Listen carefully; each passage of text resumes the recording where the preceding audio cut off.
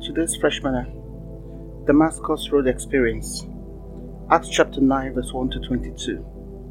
All this time Saul was breathing down the necks of the master's disciples, out for the kill.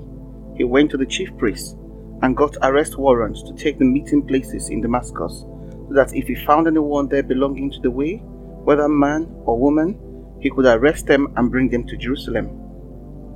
He set off. When he got to the outskirts of Damascus, he was suddenly dazed by a blinding flash of light. As he fell to the ground, he heard a voice, "Saul, Saul, why are you out to get me?" He said, "Who are you, Master?" "I am Jesus, the one you are hunting down. I want you to get up and enter the city. In the city you'll be told what to do next." His companions stood there dumbstruck. They could hear the sound but couldn't see anyone. While Saul, picking himself up off the ground, found himself stone blind, they had to take him by the hand and lead him into Damascus. He continued blind for 3 days. He ate nothing, drank nothing. There was a disciple in Damascus by the name of Ananias. The master spoke to him in a vision. "Ananias?" "Yes, master," he answered. "Get up and go over to Straight Avenue. Ask at the house of Judas for a man from Tarsus. His name is Saul. He's there praying. He has just had a dream in which he saw a man named Ananias enter the house and lay hands on him so he could see again." Ananias protested, "Master, you can't be serious. Everybody's talking about this man and the terrible things he's been doing, his reign of terror against your people in Jerusalem. And now he's shown up here with papers from the chief priest that give him license to do the same to us." But the master said, "Don't argue. Go. I have picked him as a personal representative to Gentiles and kings and Jews. And now I'm about to show him what he's in for, the hard suffering that goes with this job." So Ananias went and found the house, placed his hands on blind Saul, and said, "Brother Saul, the master sent me. The same Jesus you saw on your way here, he sent me so you could see again and be filled with the Holy Spirit." No sooner were the words out of his mouth than something like scales fell from Saul's eyes. He could see again. He got to his feet, was baptized, and sat down with them to a hearty meal. Saul spent a few days getting acquainted with the Damascus disciples, but then went right to work, wasting no time, preaching in the meeting places that his Jesus was the Son of God. They were caught off guard by this, and not at all sure they could trust him. They kept saying, "Isn't this the man who wreaked havoc on Jerusalem among the believers? And didn't he come here to do the same thing? Arrest us and drag us off to jail in Jerusalem for sentencing by the high priest?" But their suspicions didn't slow Saul down for even a minute. His momentum was up, and now he plowed straight into the opposition, disarming the Damascus Jews and trying to show them that this Jesus was the Messiah. Encounter. How much we all want a Damascus Road experience, but are too skeptical, too scared, or too timid to allow the Lord in.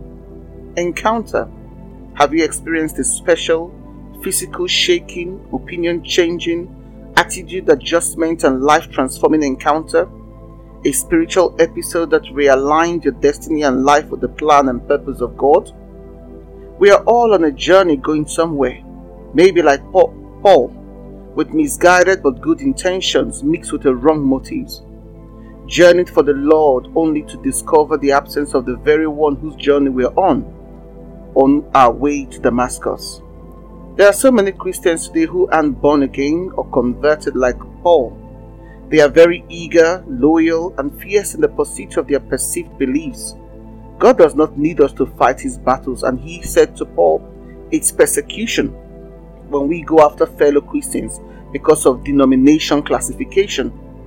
Encounter. The collision between the Holy Spirit and our egos. When we encounter God in the naturally supernatural way, we realize how tiny we contrast with the bigger picture of eternity.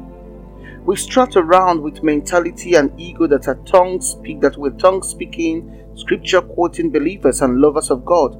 But if God were to weigh us, will he find us wanting, according to Daniel 5:27?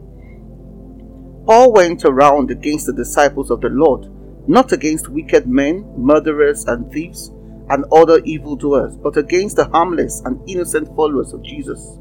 He persecuted the early members of Jesus because they claimed he was the long-expected Messiah. Encounter. Paul saw a light, and within the light Jesus himself, in his risen and glorified body. 1 Corinthians 9:1. Have you seen the light? Have you encountered the Lord?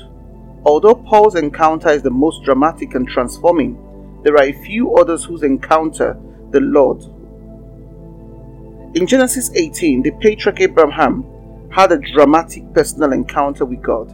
His meeting with God provides us with a wealth of insight into who God is and how he relates to us humans.